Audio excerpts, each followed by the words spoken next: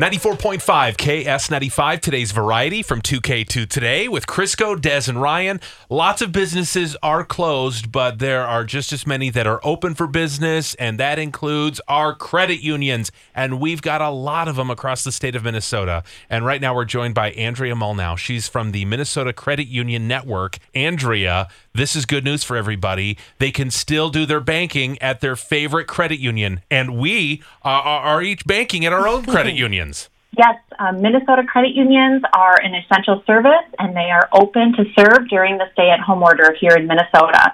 Oh, credit unions are just the best. We're all fans. We're represented by Spire, Affinity Plus, and Wings. So, whoop, whoop. Yeah, we're big fans here. That's fantastic. People love their credit unions. We understand the importance of our service and the responsibility that it entails to be there for our members. So appreciate your membership. That's fantastic. Absolutely. Well, the best part about going to a credit union is they're there to help you. And if you've, kind of been mistreated by other organizations and you're trying to learn about financial literacy, you can get that at a credit union, right? Absolutely. Credit unions have been providing financial education and financial literacy for many, many years.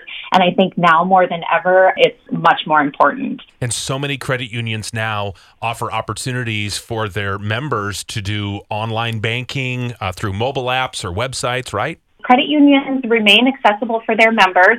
They're serving members through the drive-up. They may be limiting their lobby hours or taking care of members by appointment with the appropriate social distancing. But a lot of credit unions are encouraging consumers to use those electronic services. And what is a website that we could go to for that? It's www.mncun.org, and you can click on the Consumer Coronavirus Resource page. If you are looking to access your credit union account to do those online services, you should reach out to your credit union directly. All right. Thank you so much, Andrea, from the Minnesota Credit Union Network. We love our credit unions. Thank you so much.